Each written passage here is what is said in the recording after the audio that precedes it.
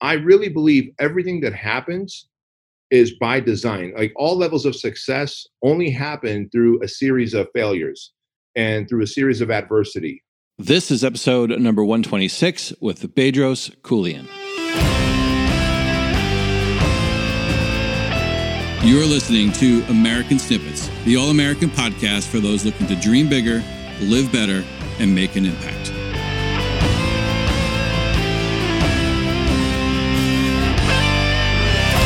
What is going on, everyone? Welcome back to another episode of American Snippets. Thank you so much for tuning in today. This is the last episode of the year, the final episode of 2019, the last episode of the decade.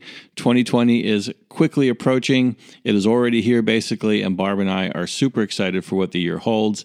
But we also wanted to recap a little bit what we accomplished in 2019 and all the amazing guests that we had here on the show, and kind of recap who those guests were, some of the names that stood out to us. Again, we interviewed probably close to 50 people, so we can't name them all, but we just wanted to share with you some of our favorite episodes and encourage you to go back and listen to them as well. So at the beginning of the year, we interviewed Steve Sims, who is the owner of a company called Blue Fishing. He is a best-selling author. He is called the Real Wizard of Oz. He makes the impossible possible for people. We then interviewed Robert O'Neill, the man who killed Osama bin Laden. That's episode number 8.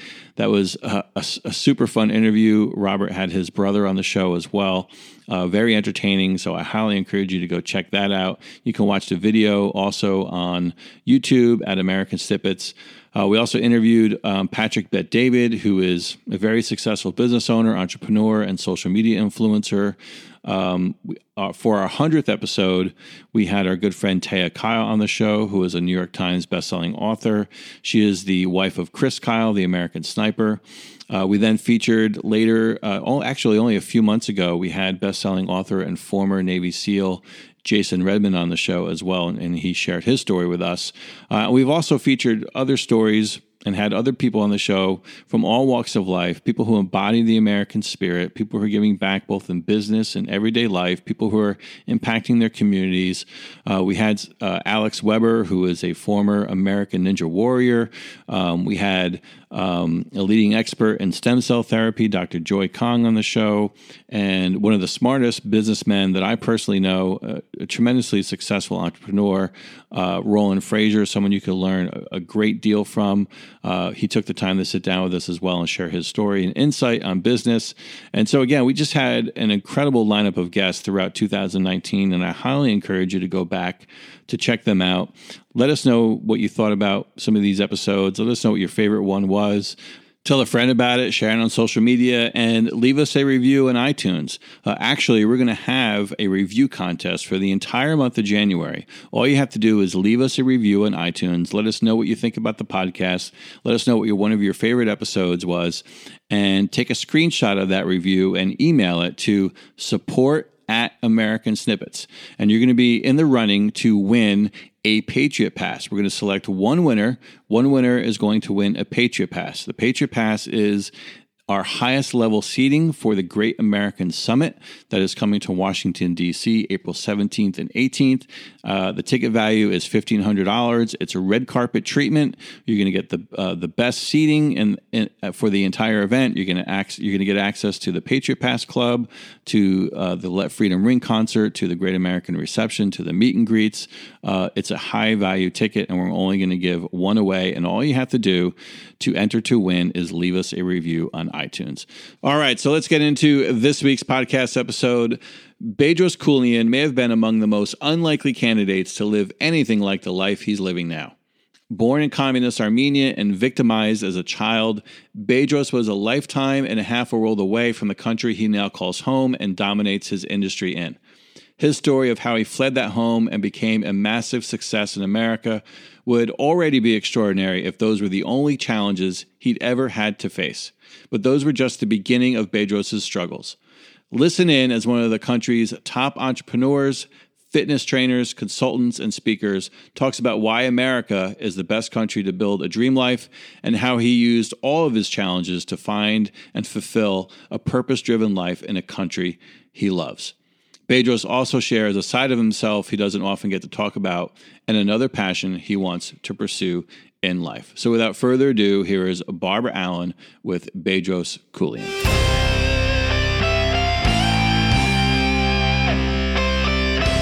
You're listening to the American Snippets podcast. Hey there, welcome back to another episode of American Snippets. I'm your co-host, Barb Allen, here today with Bedros Keuilian, who is an entrepreneur, a fitness trainer, an author, and a high-performance business consultant.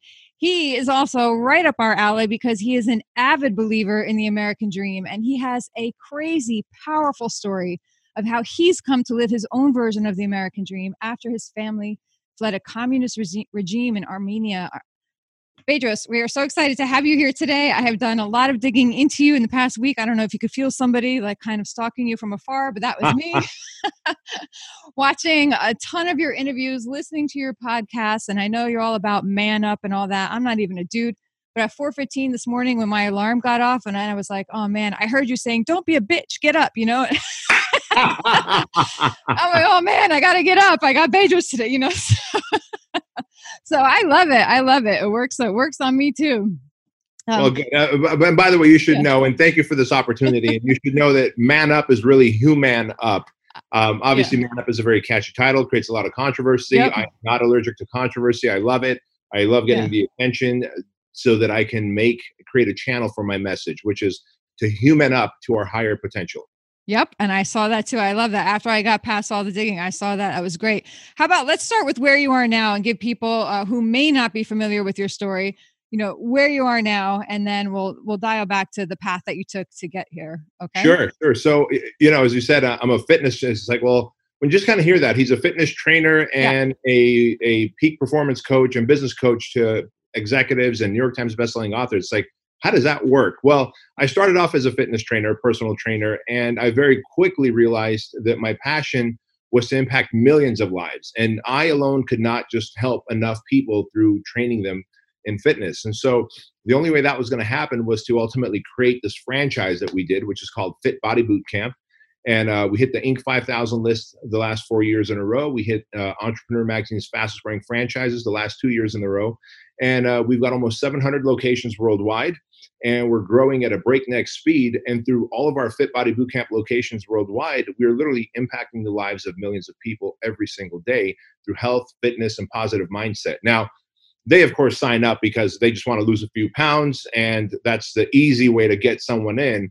Once they get in, we let them know that, your abs are made in the kitchen. So nutrition is a big component of fat loss and weight loss. And oh, by the way, mindset is everything. And so that's the impact that changed my life was, fitness, nutrition, and mindset. And so we drive that through our franchise. But so today I'm a franchisor and we have this big brand called Fit Body Boot Camp. I speak from stages and I'm just so fortunate that I get to share the immigrant edge and the American dream story that I've got to experience and live through.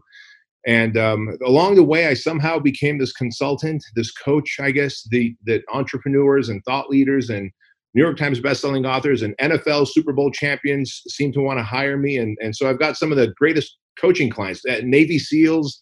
And I'm in awe of them and they're in awe of my skill set. So it works out perfectly.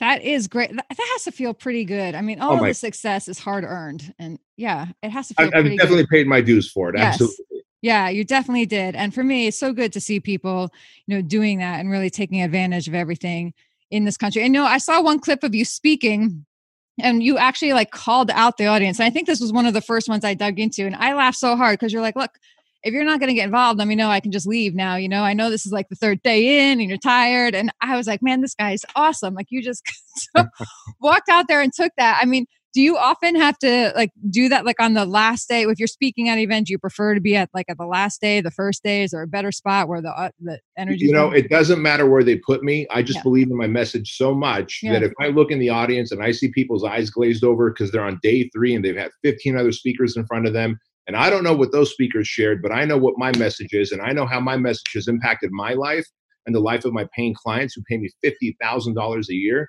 And so if you paid $300 to be in that seat because someone's hosting an event and they paid me an obscene amount of money to be there, you better pay attention. I am going to get your attention if I see you falling asleep. I love that. I'm a little afraid right now, but I love it. I promise I'm paying attention. Well, Barb, as long as you don't fall asleep during this interview, we should be all right. No, I think I'm going to be okay. I stand up. Look, and another thing that's great, I saw when everybody was going broke and down and out in 2008 and like really worried and withdrawing, everybody was withdrawing into themselves and like, minimalizing. Yeah. That's when you just doubled down and you went all in, which is another thing I love. And did people tell you were crazy? Oh, everybody, Yeah. from my parents all the way down to the people nearest me, like my wife. And if my kids could speak back then, they were just babies, they probably would have said so too. But there was an old Tony Robbins, check this out. Years ago, when I couldn't even afford to buy Tony Robbins cassette tapes or CDs, I owe that man so much money. And I have paid him for the record and like back debt that I've owed him. But I would go to eBay and people would basically copy his audio CDs onto blank CDs and I'd buy it for $15-20 and I would just listen to it until that CD would no longer work. And one of the things he said in that CD was, if you want to know how successful people become rich, just understand that they see what everyone else is doing and they do the opposite. And so when I saw that in 2008, after the economy crashed, everybody was being a chicken little, the sky is falling, this is the end, this is worse than the Great Depression, etc. And I knew that the talking heads on TV, the news media outlets, their job is to sell airtime. So of course they're going to want to put us in a state of fear.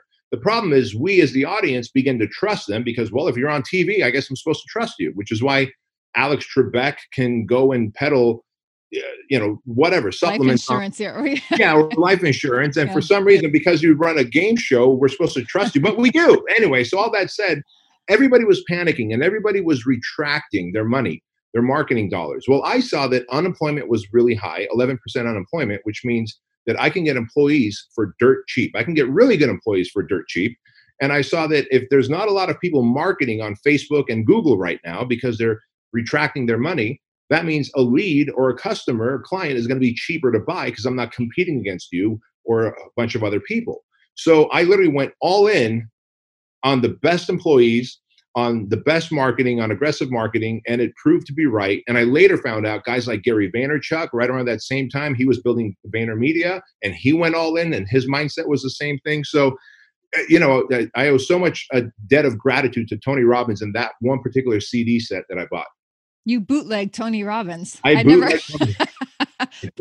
Tony Robbins. I never heard of that one before. That was a good one. But since then, I've had the good fortune to share the stage with him, and I've apologized for buying a bootleg CD. What did he say when you told him that? He laughed? He got a good laugh out of it, yeah. Yeah. Did he charge you interest? No, but I've donated to a lot of his charities and causes.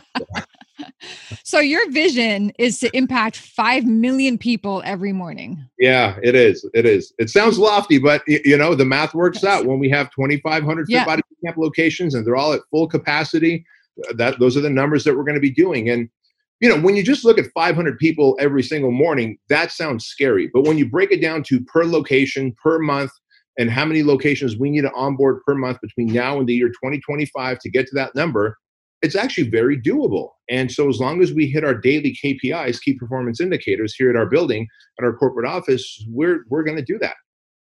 Yeah. And I love that. When you talk about, a lot of people can have giant goals and they're so huge, they don't know how to do it. Or you throw a number like 5 million out and people just dismiss it. Like, oh, that'll never happen. But like you said, when you say everything, when you break it all down, it's like, and especially when you have the formula, the template you're already doing, you just have to do that X amount of more times at X amount of pace. And right. And you got it. And it's totally doable. And I love this. This is why I love surrounding ourselves and our audience with people who have that mindset, because it takes them out of that other mindset where, oh, that's impossible. Like, it's not impossible. You just got to believe that you can do it and understand how to do it and the premise. And I love that. And to that point, it's almost formulaic, right? Like there's the old adage where they say, how do you eat an elephant? And it's a big elephant. Well, you eat it one bite at a time. We've all heard that. But now you just need to do one more thing. So, okay, my goal is to eat that elephant, and it is to eat it one bite at a time. And then you do one more thing, and that is to set a deadline. And by this date, that elephant will be gone. Yeah. And if you could just keep your eye on this prize, which is the elephant, know how to break it down to reduce it down to the ridiculous, which is the one bite at a time, and then have a deadline when the last bite will go in your mouth, you will achieve every goal in life. Yeah. And you figure out your pace and you just go for it. It is all a matter of how you frame it. And it takes things that may seem like you could never do it into something that you can do. And maybe when you've already done things that you once never thought you could do, you look back and you're like, oh, I never thought I could get through X, Y, and Z. So I got that. Like, what's the worst that could possibly happen, right? If this crashes and burns, I'm pretty sure I've had a worse day than this, or, a worse mishap than this in life. And that could be kind of liberating in some ways. I believe. Yeah. So your family, you were from Armenia and you were just very young when you left. You were 6 years old. Yeah. I was 6 years old when we escaped Armenia. And at that time, Armenia was under the Soviet rule. So it was part of the Soviet Union up until 1992, 93, or 1991, 92, when the communism fell. So we escaped in 1980. I was 6 years old. And as far as I was concerned, as long as I'm with my mom and dad and my older brother and sister, everything's fine. Yeah. But very quickly, as we got on the train, I started to sense and feel the tension that my dad had. And I realized something's not right. And I could hear the chatter between my mom and dad. And are we being watched? And is that the KGB? Are they coming for us? And it's like, oh, crap. What is going on? I thought we were just going on a vacation. And as it turns out, we were going into Italy because at the time they were communist sympathizers. So it was very easy to tell the communist government that we're going on vacation to Italy, when in reality, we were really going to go to the American consulate once we were there. And my dad was going to say, look, I'm a member of the Communist Party. I denounce it. And we want to go to the United States and we will give you all the information you want where communism is concerned. And that's exactly what he did. And 10 days in Italy, on day 11, we were on an airplane to JFK. And my life would forever be changed. Yeah. Wow. Imagine being that. And you have kids now. And imagine being a parent of small children and in that situation and knowing that you have to take this enormous leap and this enormous journey. It must have been terrifying for your parents, in some ways. And yeah. Did they ever talk about that when you were growing up? Yeah. Well, not so much when I was growing up. He kind of kept it to himself. And I never had the self-awareness to talk to him about it. But today, my dad is 85 years old, and he and my mom are still alive, thankfully. And a few years ago, I said, "Hey, Dad, why don't you just tell me step by step what it was like?" And he told me how much fear he had in him, and he told me exactly how it was going to go down when the KGB found out and they peeled my dad away from us. And my mom's job was to console me and my older brother and sister while they took my dad away, probably to Siberia to his death. And so they had it planned out, and thankfully it didn't unfold that way. And of course, you can't make it look like you're escaping. So we just had 2 suitcases for a family of 5, something like $180 or rubles, which we had enough rubles that translated to $180 in US currency. And so imagine you land in JFK, a family of 5 with $180 and 2 suitcases. And my mom packed all the wrong stuff, by the way. She packed all the like things that were like fine china that she had and forks and stuff. So we had all this great stuff, but we couldn't eat off of it. There was nothing to eat, right? And so in hindsight, she goes, I could have packed better. So it's become a point of humor in our family. Yeah, that's funny. What a story. Yeah. It's funny. You're like, you ever have the situations like, look, I know right now this isn't funny, but in about 10 minutes or 3 months or 2 years, this is going to be really funny. Like, we just have to get through it. Yeah, just got to get through it. And that's exactly what it was, because, one of the first American restaurants we went to was Sizzler. So after about a year of being in the States, and we lived in Section 8 housing, just so you know, the running joke was I was the breadwinner. Since I was the smallest in the family, my dad had figured out that grocery stores had dumpsters behind them, and they threw away food that was expired. And if it's expired, you can't sell it. And so my job was to go into the dumpster and fish out the bread that's expired and the milk and the cheese and lettuce that's been bruised. And if you peel away enough of the lettuce leaves, you'll actually find a nice, healthy green head of lettuce under there. So till this day, I feel like I can go into a dumpster and shop, but we lived such a bad life. In fact, in the Section 8 housing we lived in, which is government assisted housing, I got lice so bad. My parents couldn't afford lice treatment. So my mom had my dad siphon out gasoline from a parked car and washed my hair with gasoline to kill the lice. But after about a year, my dad decided that, all right, he's making enough money with his 3 jobs and my brother and sister and their jobs that we can have one night out to eat. And by this point, being the smallest in the family, you learn English the fastest. And so my mom and dad and brother and sister, they all have a heavy accent. And so you imagine we're sitting at Sizzler, which is just, whatever, mid-level restaurant. And the lady says, super salad. And my dad goes, yes, very much. And she goes, no, super salad. Yes, very much. And, he really wanted both. He didn't realize that you can only have one or the other. And he was just so disappointed. I had to explain to him in Armenian that, Dad, you only get one or the other. And he didn't have enough money to get both. And so that was like his first trip to a restaurant was such a disappointment. But those are the moments that sucked back then that today we still, in my family, joke about the, super salad. Yes, very much. Yeah. Do you get to, when you first became successful and all that, did you get to take your parents out to dinner and have that moment and say, Dad, get whatever you want? Yeah. We sure did. And thankfully, and one of my biggest wishes was, because I'm also the oops baby. So my brother is 14 years older than me and my sister is 16 years older. So, my parents are old considering I'm 45, they're late 80s, right? So my dad had me in his early 40s. And it's not like he was the 40-year-old of today, like athletic and whatnot. It was just a stress case and overate and, whatever. So I always wanted him to live long enough where I could treat him. And thankfully I've been able to by paying off his house. And, I got him a driver. His driver's name is Hugo. Hugo drives him around everywhere now. And they go on whatever trips they want, eat wherever they want. And it's been just a real great experience to be able to treat my mom and dad. And actually my brother and sister's family as well. Because really my brother and sister raised me almost like a second set of mom and dads, if you will. Isn't that amazing? And so when people, and, I'm born and raised middle class, and that's the environment I grew up in. And I remember hearing even back then, you don't need money. At what point do you need more money? Why do people want all this money? What's it? Money. Money was such a bad thing. And then that was enormous to get that mindset out of my head. That, I'm not a bad person for wanting to make money. I'm not, money's, but when you get to do things like that, it's great. And that when you get to take care of your family, and imagine being your parents, the worst thing as a parent is to feel helpless to protect your children or to put your children in a situation that, you can't fix, or to see them suffer and hurt. And so that must have been, very challenging for your parents to get through. Absolutely. And so, they saw us get bullied. They saw my brother get kicked out of jobs because he couldn't speak well. Today you can't do that. Right. But back in the 80s, there wasn't all this employment law.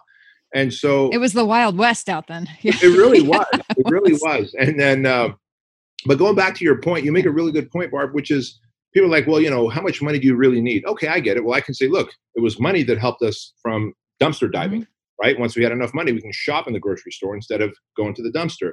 It was money that got us out of Section 8 housing, and we got our first, apartment of our own before my dad was able to buy a home. And someone might go, well, good, money's good for that, but then how much more do you need? And actually about 4 years ago, I was sitting at a Starbucks, and this story is going to resonate with your audience who think that too much money might be bad, or why are you always chasing money? Yeah. And this might explain it. I was sitting at a Starbucks, and my son and daughter go to a private school. And there's a dad who drops his kids off at the private school, and he swings by that same Starbucks. So I'm sitting at the Starbucks having a coffee, then I'm going to go work out. The dad pulls up, this guy, we'll just call him Bob. I don't want to mention his name. We'll call him Bob. And he says, hey, Bedros, I just saw in Inc. magazine, you hit the Inc. list for the second year in a row. Gosh, you work so hard. You're always traveling. Bedros, when's enough? And I just froze. And I was like, well, he's like, well, I got to go grab my coffee. See you later. And I know he felt like, you see, I showed him and I realized after the fact that, wait a minute, when's enough? We donate to Shriners Children's Hospital, Toys for Tots, Compassion International, 3 kid-based charities, child-based charities. Is there enough cleft palates we can fix? Is there enough burn victims that we can help? Is there enough kids in different countries who need our help? It's not enough. And that's what I should have told them. It's not enough until every single child has a Christmas gift and all their medical needs are taken care of, and every single child has been put through education, has food in their stomach. It's not enough. But in that moment, I really did feel like maybe there's something wrong with me. Maybe I'm just locked onto money for ill desires, when in reality, it's not going to be enough, because we always underestimate how much we're going to need, especially not only for our families that we want to help. Like my mom has dementia. She's got Alzheimer's, and we've got the best caretakers for her and the best medication for her. And thankfully, she will die of old age, and not because of Alzheimer's, which is a great thing. Money helps me do that. Money also helps me send my kids to private school. Money also helps me help the causes that I believe in. So you don't realize how much money you'll need until you need it and it's too late. Yes, absolutely. 100%. Can you talk quickly? I know I've heard you talk, in the past about what drives you to help the children's charities. Can you just like quickly explain? Because I've seen through my own experiences that terrible things can happen and how you turn that pain, like harness pain from terrible experiences to do things like give back to children's organizations. Like, Sure. what's the drive where you could have just said, well, screw those kids. I went through bad times. Right. Go through it too, Right. Yeah, they do too. Yeah. Yeah. Look, this is weird. I've only been talking about this for about 4 years now, and I didn't even write about it in my book, Man Up, because I just didn't want to. I didn't feel comfortable putting it out there yet, even a year ago. So this is how fresh it is.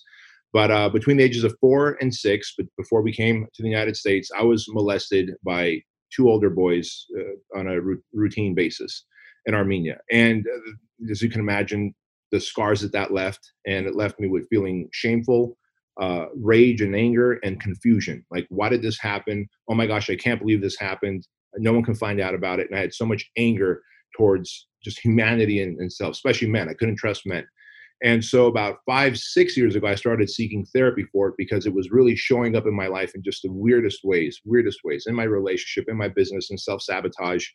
And then you come to this country, of course, as a foreigner, and I love this country, and I would repeat it all again, all the abuse that we had and all the bullying that I got through, being called a foreigner, go back to your own effing country. I would deal with all that again. But when you deal with that, you have a chip on your shoulder between what happened in Armenia and then the bullying that took place here. Look, there was 3, 4 Christmases that I didn't have a Christmas gift. We found a piece of pine tree, and that was our Christmas tree for the first 2 years. And it was like a plastic one, like the top of someone's plastic tree that they had thrown away, which was fine, right? Yeah. And we slept on a mattress, the 5 of us, that it was stained. God knows what the stains were. It was stained, and we found it. And so I share this because no kid should have to ever experience that. As an adult, you have choices and decisions to make, man. And if you decide that cocaine is a better choice than to take care of your family, well, guess what? You're going to suffer the consequences. But no kid should ever have to suffer what I suffered through. And while I can't stop all that suffering, I can help as many as I can. And the reality of it is, Barb, every time, whether it's the 97 kids we've got adopted through Compassion International or the $250,000 of toys that we bought for actually it's more now. It's almost $500,000 of toys for Tots over the last 4 years. And I don't know, millions that we've donated to Shriners Children's Hospital.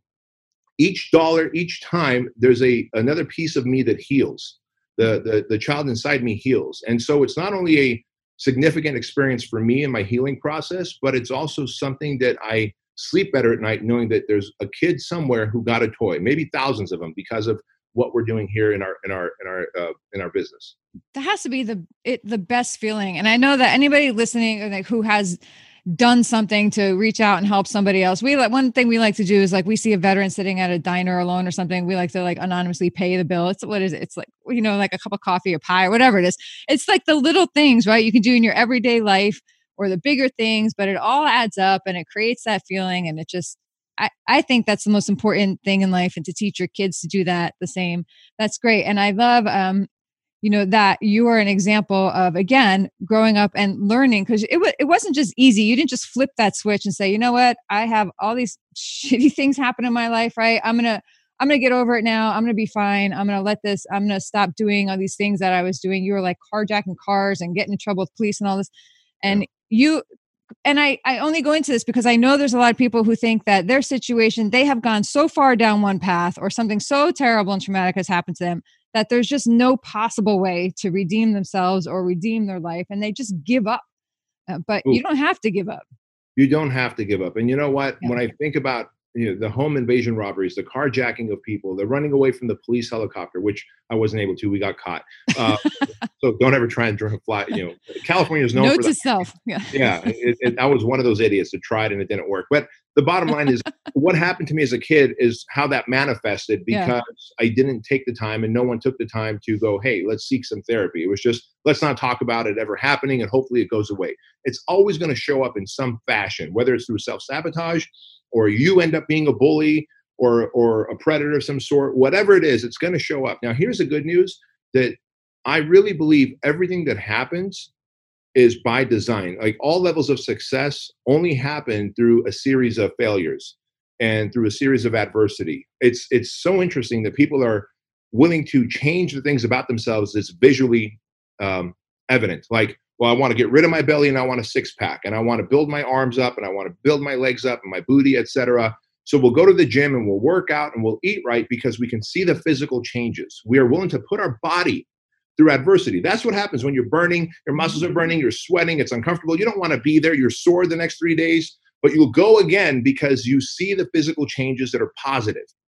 We forget to lift the emotional weights. We forget to lift the mental toughness weights. We forget to lift the entrepreneurial muscle weights. Those are muscles that you can't see, but the mental, emotional, entrepreneurial, relationship muscles, all those muscles must be exercised as well. And those are exercised through suffering, through struggle, through adversity that has come your way, whether it's stupid choices you've made or whether it's, in my case, two older boys choose to molest you for a period of time because they're just, maybe it happened to them, right? But it's because of what happened there that I'm so empathetic and compassionate. I don't think I would be this empathetic and compassionate if that hadn't happened to me. So thank God that happened to me. And when I say that, people go, oh my gosh, how could you say that? I certainly don't want that to happen to my kids or anyone else's kids. But thank God that happened to me because it's made me empathetic and compassionate so that I can help the charities like Shriners, Toys for Tots, Compassion. And it brings a sense of meaning and healing to me. So anyone who's gone down some path of bankruptcy, of divorce, of disease, near death, crime, whatever it is, you can bounce back. But today you have to make the choice to not be a victim and be the victor. Love it. You speak very highly often of the service and sacrifice of the military. I'm a Gold Star wife. My husband died in Iraq. So when I hear people like acknowledge that and take advantage of it, and it's another reason it makes me so happy to see people, especially people come to this country and take advantage of it. Exactly what the service and sacrifice is intended to provide. It sort of, gives purpose to what we've been through. But you also, in addition to just saying, thank you, you do your part to support the military. You have an event called Operation Opportunity. Yeah. Can you talk about that for a minute? Because a lot of our audience are veterans. All right. So you're giving me goosebumps here. So, ultimately, at some point when you get older, you begin to realize your dad brought you to this country when there was other countries that were closer to Armenia that were also non-communist. We could have been anywhere in Europe. We could have been in Denmark. We could have been in the UK, Scotland, Ireland, Spain, you name it. Australia, New Zealand. Why the United States? And he said for one reason, because it was an all voluntary military that would fight for the freedom and the Constitution that this country has, that no other country has. And he was willing to risk his life to bring us here. And it was because of what your husband did and has done for us. And thank you for your service. I could only imagine how difficult it is as a military wife, especially a Gold Star wife. And so the fact that my dad was willing to bring us here and risk his life, and the fact that these men and women voluntarily do that, how can I not serve them? How can I not help them? So Operation Opportunity is this thing that I do with my dear friend, Jason Redman, who's a retired Navy SEAL. In fact, today his book, Overcome, launched, a wonderful book. And he was shot up on a mission in 2007, 8 times across the body and in the face and arm, 39 surgeries to piece him back together. So anyway, Jason Redman, who's a retired Navy SEAL, myself as an entrepreneur, and then Benjamin Jones, who's a military police officer, also retired. And now he actually owns 8 Fit Body Boot Camp locations, 8 of our franchises. And awesome. I reached out to these guys. I said, hey guys, I want to do this thing where, because I see military men and women getting out and they're saying, well, I want to be an entrepreneur, so I'm going to go to school.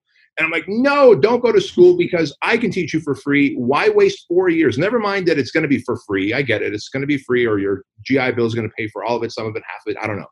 But the 4 years that are wasted in learning something you don't need to learn, or this old information, like, learn from me. And so I had the good fortune to coach Jason Redman. And this year in 2019 was his best financial year. I'll let him say that if you ever interview him. We did a month or 2 ago. Oh, you did? Okay, perfect. Perfect. So I'm so proud of that guy. So proud of Ben Jones, who's got 8 Fit Body Bootcamp locations. And so I'm like, I'm going to get real entrepreneurs who are from the military, and we're going to do this across the country. So we do Operation Opportunity. It's a one-day thing, absolutely free to military men and women who want to come and become entrepreneurs. And I literally will coach them up just like I would coach up a client who pays me $50,000 a year. And then Jason and Ben, of course, share their wisdom and knowledge on leadership and what they've learned in business. And then we just stay in contact with these guys and gals and help them along in their business. And it's so cool to see them thrive, learning the stuff that works today and not the theories that you're going to be taught that were effective maybe 15, 20, 30 years ago. Yeah, that is so. Have you heard back then? Do you stay in touch with them today to this day? When was your first one of those Operation Opportunity? Yeah, so previous to that, I've been donating to causes that help, that are entrepreneurial for the military men and women for about 5 years now. We started with the Lone Survivor Foundation, which is Marcus Luttrell's foundation. And then I realized, I was like, I don't think they're doing it right. And I love them, and I still continue to donate to those causes. But I said, I don't think they're doing it right. I've been in the trenches as an entrepreneur for many years. I'm going to do it. So we started early in 2019. So we've done 3 of these classes. We've got more scheduled for 2020 all over the United States. And one guy, get this, you've probably seen like the ice baths that people are doing the yes, ice baths, right? Yeah. So he came to this thing. He said, well, why don't I create, instead of people taking a horse trough and pouring water and then bringing bags of ice, he created a waterproof, looks like a meat freezer, but it's laid out in a way where you can set a timer and the temperature. And at that time, it will be at that temperature for you to do the dip. And then, of course, your body sheds skin and hair and all that stuff. And is that the purpose of those cold dips? Well, not for the purpose is to calm your nervous system, etc. But because your body does shed oil and skin and all that, he's got built-in filters, right? And so he was there at the first class of Operation Opportunity. And today I helped him make a pitch deck. And today he's actively selling those things. And he showed up with an idea and now he's selling it less than 6 months later, right? Like, where are you going to learn that in college? Yeah, that's great. And it's just such a good feeling to be able to help guys like that. That is great. You can see like your energy just picks up even more when you're talking about it. That's how you know someone's like truly all in and passionate, about what they're doing. That's so great. And now you're like serving as a mentor on a higher level to a lot of people. And I saw you talked about an important mentor you had in your life, Jim Franco. Yeah. Yeah. Good old Jim Franco. Yeah. Good old Jim Franco. I love that because we'll talk a little bit about him and just touch on what strikes me about this is that I think people maybe underestimate the impact they can have on somebody's life. Like maybe this guy didn't necessarily go into meeting you and hanging out and giving you advice thinking, I'm going to change this kid's life, right? But he really played an important role. He did. So I'm 45 now. Yeah. At 20 years ago, I was 25, just trying to figure my way through 3 jobs. I was a part-time personal trainer trying to become a full-time personal trainer. So I worked at Disneyland as a fry cook and at a gay bar as a bouncer because the gay bar paid more. People go, why gay bar? Well, gay bar paid more. And I later found out why.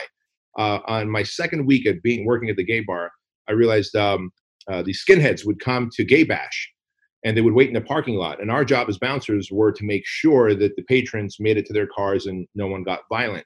And so, of course, there's a higher hourly pay for that. So as you can imagine, I didn't want to get into many fights. So I was like desperate to get more clients so I can quit that job, fry cook job at Disneyland. So Jim Franco was one of my small handful of clients, personal training clients. And in between his workout sessions, I would ask him questions about business. And soon he realized that I was curious about opening up my own personal training studio. So he started bringing me cassette tapes like Brian Tracy and Zig Ziglar and Tom Hopkins. And before long, I was learning salesmanship and marketing and communication, persuasion, and English being a second language for me and having to fight through losing my accent, communication was not easy for me. And so for me to learn to sell and market is all communication. It's transference of feelings. And so Jim Franco was like my rich dad versus the poor dad that I had, right? And when I say poor, my dad was certainly rich by mindset, but he had a little tailor shop here in the United States. That little tailor shop was the little engine that could, and it just got into life. But it wasn't going to make him wealthy. Whereas Jim Franco would show up with, different car every day of the week. He would show up at 2:00 in the afternoon. And I go, well, you're the CEO. Shouldn't you be working? He goes, I'm the CEO. I have a team that works for me because they're reliable. They understand the vision, the mission, the core values. I didn't know any of those words and what they meant. And so over the years, he kind of coached and mentored me. He loaned me money to open up my first studio. And then on the heels of that, I opened up 4 more personal training studios on my own. And he actually charged me 8% interest and still stayed 50-50 business partners. So he was a hardcore mentor. Like, he was like, I'm going to make money while I mentor you. Yeah. And he was not apologetic about it whatsoever. And good for him. But in all these years, we stayed friends, and I visit him still when I go to Anaheim, Boynton Park, where my parents live. He's like 10 minutes away from my parents. So I know where he parks his car. So I'll drive by. If I see there's a car there, I know Jim's there. I'll swing in, say hi. And he gets, these days, he's in his late 70s. He gets teary-eyed, and he still works. Yeah, because he wants to. But what's really neat is I say, Jim, I've talked about you in my book. I talk about you from stage. I talk about you on podcasts. You got to come and do my show. And he goes, well, where's it at, kid? And he always still calls me kid. I'm like, well, it's at our headquarters. And you've never seen our headquarters. It's just 30 miles down the road. So he came out here and we did a podcast together. And it's our number one rated podcast because everybody has heard of Jim Franco, everyone in my circle. Mm-hmm. Now they got to see him and see our interaction. It was really just, it really came full circle for me. Like, he was the mentor that I learned so much from. And ironically, just the other day we talked on Saturday, and he said, look, you're doing so much on social media. Is there any chance you can help me in my business with that stuff? And so I'm going to be going back there after the holidays to help him and his business out. Talk about full circle. That's great. You're going to charge him 50%? An 8% interest. Give him a break. Maybe it's Christmas, like 40%. I'll think about it. I'm going to be hardcore like he is. Yeah. Jeez, that guy. All right. What is something that you love to talk about, but maybe people don't ask you about in your interviews, like normally? You know what I love to talk about? So the one thing I hang on to all the time is Rodney Dangerfield. So I heard he was a cab driver, and it wasn't until he was almost 50, he was like 48 or 49 years old, that he decides, I've always wanted comedy and I'm going to be a comedian one day. And believe it or not, I do have a pretty good sense of humor. I do have good comedic timing. Everyone around me says so when I decide to go become funny. And one of the things I don't talk about much is my desire to be a comedian one day. And so, so I hang on to the dream of Rodney Dangerfield, because if he did it in his late, 40s and became someone really awesome and amazing, certainly I feel I could. If one man can do it, so can another. Yeah. And so it's that. I'm excited to, I love making people laugh. I love easing people's tension, and it's naturally installed for me. But it just so happens that I'm an entrepreneur where I have to be hard charging. But my kids and my wife, they just can't stop laughing when they're around me. And so, same with friends. Once I am out of this leadership role and into just a friend role. And so I want to take a stab at that in the future. All right. Well, let us know, and we'll be at your show. We'll be your first audience members. All right. I know that for me, the time is flying. So I'm going to ask my question that I always love to ask about the American dream, because we live it, we breathe it, we sleep it. And again, for me, it's super important to see people who still believe in it and take advantage of it. But I think one of the reasons people so easily dismiss it is because they're under the impression that we're saying the American dream is one thing for everybody. Like, our dream has to be your dream, but no, it's very different for everybody. So I'd love to ask you, and I think I caught a lot of it from this talk, but what is your own definition, your own version of the American dream? What does it mean to you? If I could just put one word to it, it would be freedom, and it would be freedom, which is what our country stands for here. And freedom by way of financial freedom, freedom by way of mental freedom. In other words, I have a friend, Wes Watson, who was in prison for 10 years. He just got out 2 years ago. He is, as he says it, the world's most famous felon on YouTube. Because he just puts out videos for free teaching about how not to go into prison, both behind bars and prison here. So, freedom in every capacity: mental freedom, emotional freedom, health freedom, time freedom. Like, that is the American dream. At the end of the day, if you do the math, you treat your body right, you stay positive and optimistic, you're probably going to have a 100-year run on this planet. There's so much to experience, so much to do, so much to contribute to. And I want the freedom to be able to experience that, contribute to that, raise 2 kids who are going to leave this planet better than I found it, better than they found it. Hopefully they'll raise each 2 or 3 more kids. And I want that freedom and I found that money is the vehicle to that freedom. That's just a fact. So let's take a full circle back to money. Money is the vehicle to that freedom, because money allows me to buy back my time to pour into my kids, give them the experiences that I didn't have. Let them meet people of different cultures, different ethnicities, different accents. And now they have they've been to dozens of countries and they're so sophisticated and I'm in awe of them. And God forbid if I was to get hit by a truck today, like I know my kids will be better off and leave this country better than I found it. And that to me is freedom. And it just gives me a great sense of peace of mind. Love it. One more last question, I promise. And then we'll tell people how to find you and stay in touch with you, and then we're out. What do you mean when you say don't use the shovel, sell the shovel, and that no one should take pride in being blue collar? Yeah, good question. So, look, being an immigrant, being a foreigner to this country, I had to do a lot of working in trucks, emptying trucks and working at gas stations and working in a hot oven in a pizzeria. And, you soon begin to take a friend of mine, his name is Chanta. He still has this ball cap that I need to tear off his head. It says blue collar hustle. Like, don't take pride in being blue collar. If you have a blue collar job and you love doing it, great. But know that you could do something else on the side, on the internet. There's some value, some service, a problem you can solve that can make you and your family more money. You don't have to suffer along.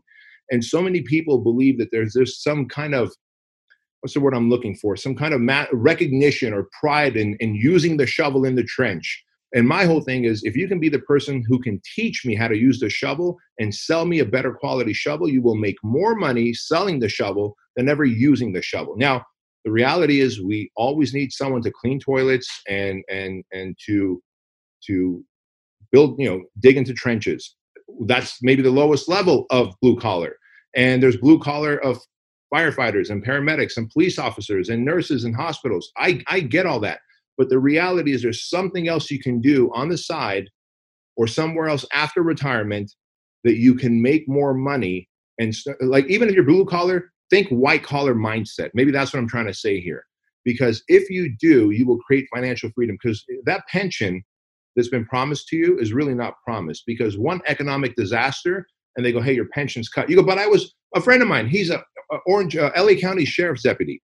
He's about to retire. He goes, B, I'm going to get 90% of my highest year's salary for the rest of my life. And I said, Bobby, until the economy changes, until something happens where California goes bankrupt again, because we've been bankrupt before. He goes, shit, you're right. And that's the reality of it. So I said, even though you're blue collar, I need you to think white collar. And he goes, okay, I will. So I say, don't take pride in thinking blue collar, and that there's some badge of honor in that. There isn't. Think white collar. Even forget about white collar. Just think passive income, multiple income streams, creating more wealth, generational wealth, so that your kids and their kids and their kids can donate to causes that they believe in. Awesome. Thank you so much. And Bedros, I know you have a book out, Man Up, which I failed to order because I'm a terrible person. But boy, that escalated very quickly. True honesty. I'm a terrible person. I mean, I'm just going to put it right out there. I get there. I get there most of the time. Sometimes I slip and I don't get the book in time. So I didn't get your book in time, but it's on my list. And I'm going to say, for anybody who listens to this and go ahead, leaves a review, sends a screenshot in it to me, barb@americansnippets.com, I will order them a copy of your book and send it to them, because we like to get people involved and all that. Where can people go, though, if they don't feel like leaving us a review and they just want to get your book or find out more about you? You have events that you run personally. Sure. And you have your own company. People can hire you to consult with. Where can they find all things Bedros? Yeah, so 2 places. You can go to manup.com to learn about the book and to learn all about me at manup.com. And you can find me on Instagram. It happens to be my favorite platform for now. I'm fully engaged, and you'll find me in the DMs anytime you DM me. Awesome. Thank you so much. This has been fun for me and educational. I learned even so much just preparing to interview you. I knew I'd have to nail you down for like a week to talk about everything that I found on you. So thank you for sharing all that with our audience, and congratulations on your success, and best to you and your family. Thank you, Barbara. I appreciate you. Thank you. All right, there you have it, everyone. That wraps up another episode of American Snippets. Thank you so much for tuning in to today's show. I'd like to personally thank Bedros Keuilian for being here as well. If you got any value out of this episode, please share this podcast episode with a friend, share it on social media, tag us at American Snippets, leave us a review on iTunes. Remember, we're having that review contest right now. And if you want to learn more about Bedros Keuilian, head on over to americansnippets.com. Check out the featured article of the week. We do a full write-up on Bedros and his story. You can watch the video interview there in its entirety. Plus, we'll include some social media links to his Instagram profile, Facebook, website, so you can learn more about Bedros, Fit Body Bootcamp, his coaching services and mastermind, etc. Appreciate you being here today. Now go out there and show the world how exceptional you really are in 2020. We'll see you next year.